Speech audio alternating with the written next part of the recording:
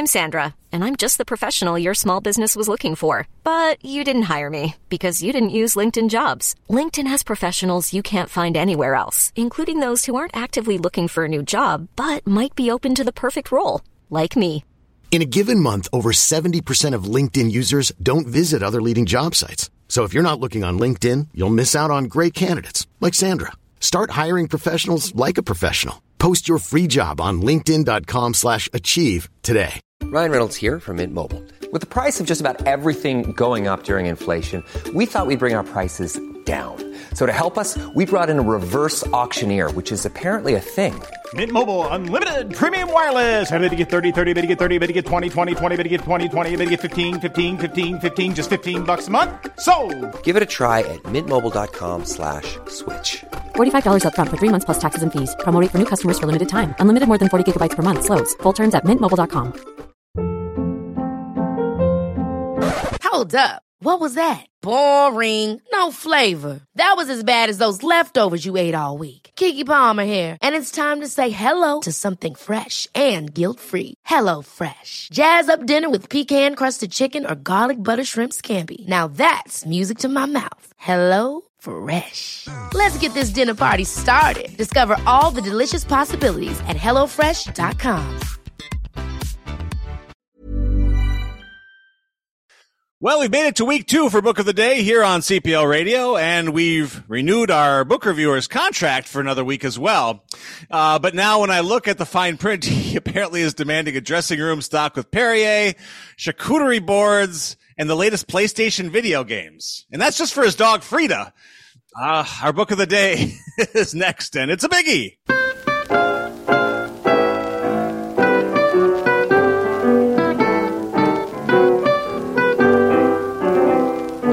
All right, here we are, Book of the Day, week 2, very exciting, and it's doubly exciting to welcome back our book reviewer at large, Steve Donahue, on this Halloween. Hello, Steve. Hello, everybody. So nice to have you here. We're going to tackle... It's also that our first week, you said we finished our first week. We also got through it without mobs and pitchforks. Very nice. I see you did look at the Google video from Wisconsin. Oh, no. Local trouble. Have you had local trouble? Oh, my. No, the Wisconsin version of that is, hey, I got so upset I almost said something. So anyway, let's talk about the small, insignificant figure in literature, John Grisham. There it is. Oh, we are talking today about John Grisham's 48th novel. The Boys from Biloxi. He is very nearly at novel number 50. And this is, I assume, all over your library system? Without a doubt. John Grisham is very popular. Loved, yeah, well loved. I don't think he's the juggernaut that he was in the 90s during his firm Pelican Brief, main influx. But if it's a Grisham, it's going to have holds, and it's going to go out with a fair amount of robust, circular training. That's fairly something, isn't it? To carry on that kind of cachet over 30 years, that's it is. It's absolutely, and as contemporaries, I don't think, because who else came? Scott Turow came around the same time, and he certainly didn't keep up that same kind of, sales numbers or, cranking out the books with as much, fervor. So, and I will say personally that I am mostly okay with what Grisham does. I don't have a love for lawyers, but I think his prose is not terrible. This is damning with faint praise, but it's readable, highly readable prose. He also responded to the knowledge. He's fairly self-aware as a best-selling author goes, and he responded to the fact that a lot of his readers aren't particularly keen on lawyers. I think he later on in his writing career, he realized what an enormously sizable proportion of the United States population has had some or all of their life rooked over by a lawyer. So it becomes harder and harder to make them, the shining light heroes of the book, which is why you get books like Playing for Pizza, which is incredibly effective. Yes. And yeah. Doesn't have that kind of a heavy footprint. That's kind of wise on his part. It is. He's really... A lot of his lawyers, while they seem to occupy a serpentine system, they all still have just this one element of Jimmy Stewart awshucksness about them. And I think that's important. I think he does that well. Missing from Scott Turow or from the granddaddy of both of them, Barry Reed, that kind of thing. Those other legal thriller authors give you heroes who have been in themselves worked over by the legal system. They are very flawed, battered heroes. Absolutely. I read a lot about this one over the weekend, and I watched Mr. Grisham's, I think, CBS This Morning visit, which was interesting because Gayle King made a major faux pas and said, "Your first chapter sucks." I thought that was really interesting. So, and, there couldn't possibly be any Grisham fans out there that don't think that. So we're off to a rough start here. Yeah. I would say, how on earth could you have 40-something books under your belt and not know that the first chapter of this book, which is one enormous info dump, was a bad move? And the only answer I can come up with, and I don't know this one way or another, is that he has so insulated himself from that kind of self-evaluation, including fatally from his publishers. And the publisher should have caught that, that it can just happen, which I would like to think that's not true, but yes, sir, Mr. Grisham. I know, exactly. How do you say no to John Grisham? The ultimate threat is one that other best-selling authors, including one particular horror author, have actually come through on, which is, if I don't like the publishing houses, the way they're dealing with me, I'll walk. Right. And I'm 40% of your income. Yes, indeed. That's unthinkable. He actually had a reason for his reasoning was, and he acknowledged himself as, I'm the master of the hook, but I felt this was necessary. And of course, that speaking of hook, didn't get him off the hook with Gayle King. No, and it's not true. I mean, authors, bless their hearts, can talk all they want, but it's up to critics to tell you whether or not that makes any sense. But it doesn't. Speaking of, Steve, I happen to have one here in the room, and let us talk about your reaction to the boys from Biloxi. It's an interesting concept. I mean, conceptually, it's a very interesting concept. The concept is the strongest part of this book. This is the story of two boys who are both the son of Croatian immigrants. So this could have been an immigration story. Sons of immigrants story. It could have been that, but it isn't. And one of them, Keith Rudy, they're best friends when they're young. They bond over baseball. Again, as with playing for pizza, you want to be very careful of aging white male authors who have a sweet tooth for baseball, because you're going to get a lot of it. And there's a lot of it in this book. And all of it is set to the kind of Spielberg at his worst, soft focus with violins in the background type setting that will turn your stomach if you're an ordinary human being. Especially if you're an ordinary human being who has been to a baseball game and had a 300-pound local boy fan vomit warm beer over the back of your head. If that's ever happened to you, and who of us hasn't that happened, you're going to find it really hard to put up with, like you mentioned, the Jimmy Stewart saccharine nature of the baseball in here. But the boys, Keith Rudy is one and Hugh Malko is the other. And they bond over baseball, but then they take two completely separate tracks in life. Keith becomes a crusading lawyer in his father's footsteps to clean up the sin and degradation, the lawlessness of Biloxi. And Hugh takes over the sin and lawlessness of the coast, of the coast of sin, the Dixie Mafia of Biloxi. So this could have been a story of divided loyalties. Sure, Shakespearean, yeah. It could have been Shakespearean, but it's not that either. Oh. It could have been the story of an Eliot Ness-style crusade against entrenched organized crime, but it's not that either. So what is it, Steve? It is a huge misfire. Okay. A huge misfire for an author who usually doesn't make them. Yeah. Usually Grisham will say what you want about his literary style or lack thereof, but he earns his fans' devotion. Mm-hmm. Usually, if you put the elements of a book on a table in front of him, he will know exactly how to assemble them to use them. That was a figure of speech an old friend of mine used to say, that that's how you know a best-selling author from a non-best-selling author or from a non-author. Right. A non-author, you won't even recognize that the elements are on the table. Mr. Grisham has saved the cat more than once, is what you're saying. A mid-list author will see the elements but put them together wrong. In fact, they'll sweep some of them off the table and say, those aren't any good at all. I'm going to concentrate on these because these interest me. Yeah. And the best-selling author will take all the elements and immediately see how to put them together into an effective book. And Grisham can usually be relied upon to do that, and he absolutely fails. His book.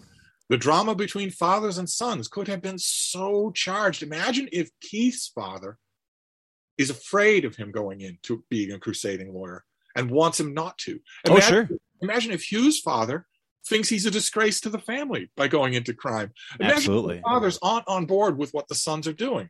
Absolutely. Obviously, each boy is not on board with the other. Imagine if they're also facing a kind of complicated resistance from their own families. Oh, sure. What happened?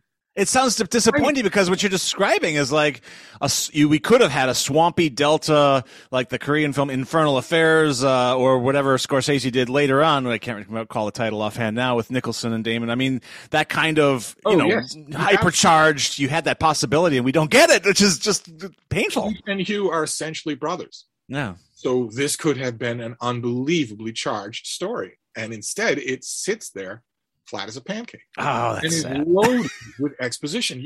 It's not just chapter one, although chapter one is infamous. I don't know what Grisham's publicist or publisher or editor was thinking not to change that first chapter. And on top of that, if I remember correctly, they added to that mistake by making the first chapter available in its entirety on Amazon. What on earth are you doing? You like this? You want more? Chapter 6, paragraph 6 of chapter 1 deals with the municipal paperwork that you need to do if you want to rezone a fire hydrant. Somebody pinch me. I know.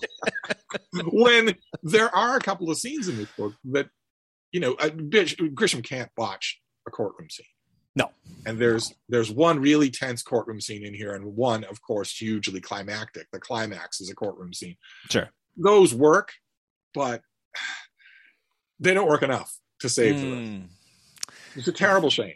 That's unfortunate. Yeah, it really is. I don't bash on Grisham at all. I don't. No.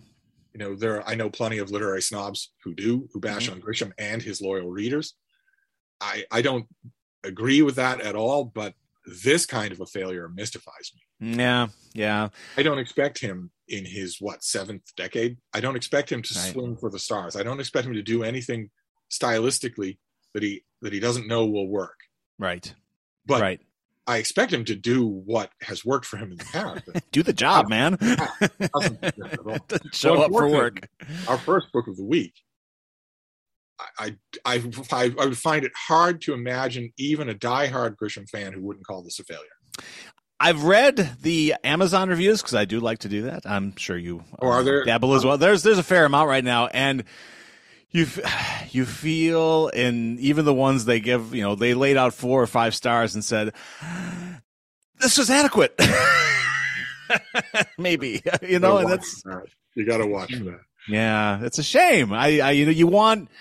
When Grisham was first coming down the pike in the late 80s, early 90s, it was exciting. It was an exciting time to see a writer who would write about, courtroom dramas, and they were tense and taut, and you could, and for him to just get this loose is just not what you want to see. Yeah, this is, you can see on almost every page, you can just see him researching. So he found Biloxi's history interesting. Right. And great. That's good for you. That's good for your diary. But you can't expect your reader to find it interesting. You have to make it interesting. It's not interesting to them.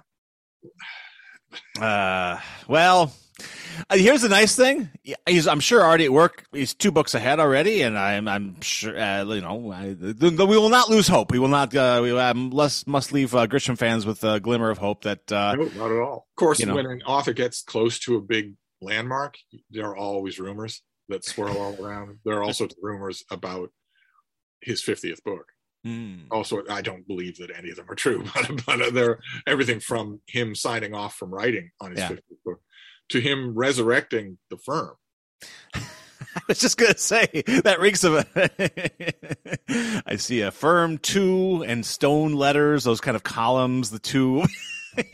Courthouse columns. Oh, boy. An author like this, an author who's been on the bestseller list for 35 years, basically has two things he can do.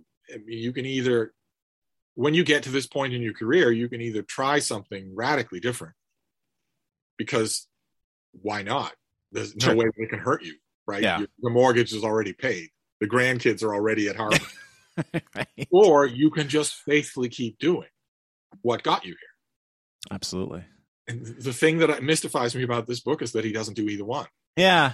So Yeah, that is interesting. Yeah. And, it's funny because the legal profession and just the law in America has changed enough that he could have changed with it and still been cranking out some pretty tense materials. Right. Maybe one could argue doubly so nowadays.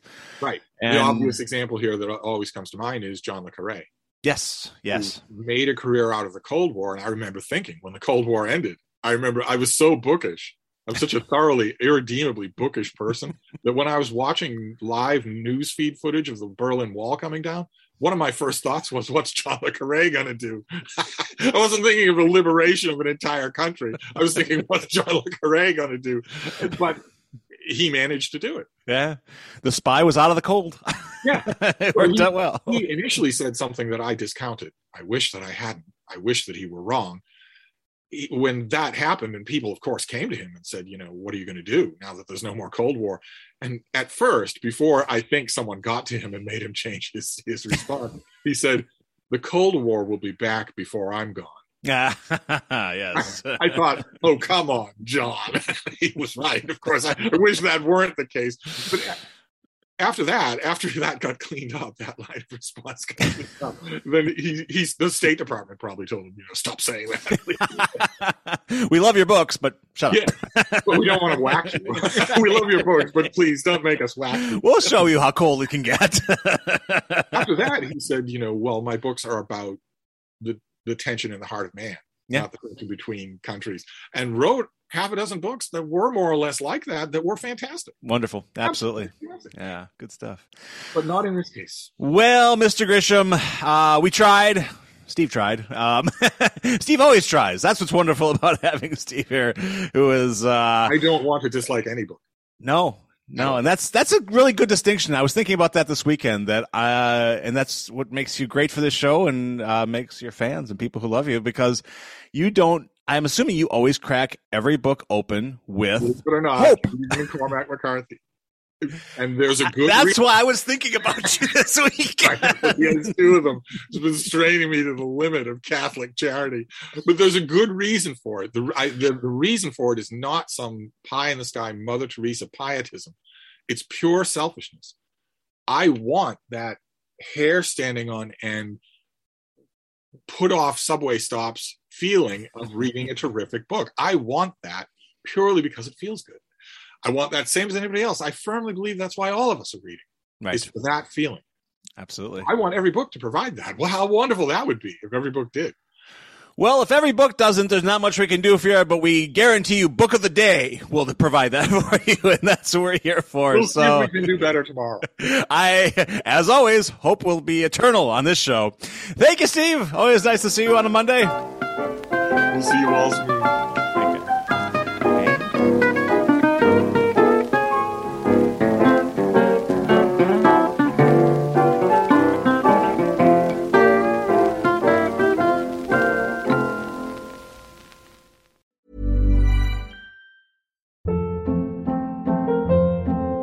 Hold up. What was that? Boring. No flavor. That was as bad as those leftovers you ate all week. Keke Palmer here. And it's time to say hello to something fresh and guilt-free. Hello Fresh. Jazz up dinner with pecan-crusted chicken or garlic butter shrimp scampi. Now that's music to my mouth. Hello Fresh. Let's get this dinner party started. Discover all the delicious possibilities at HelloFresh.com.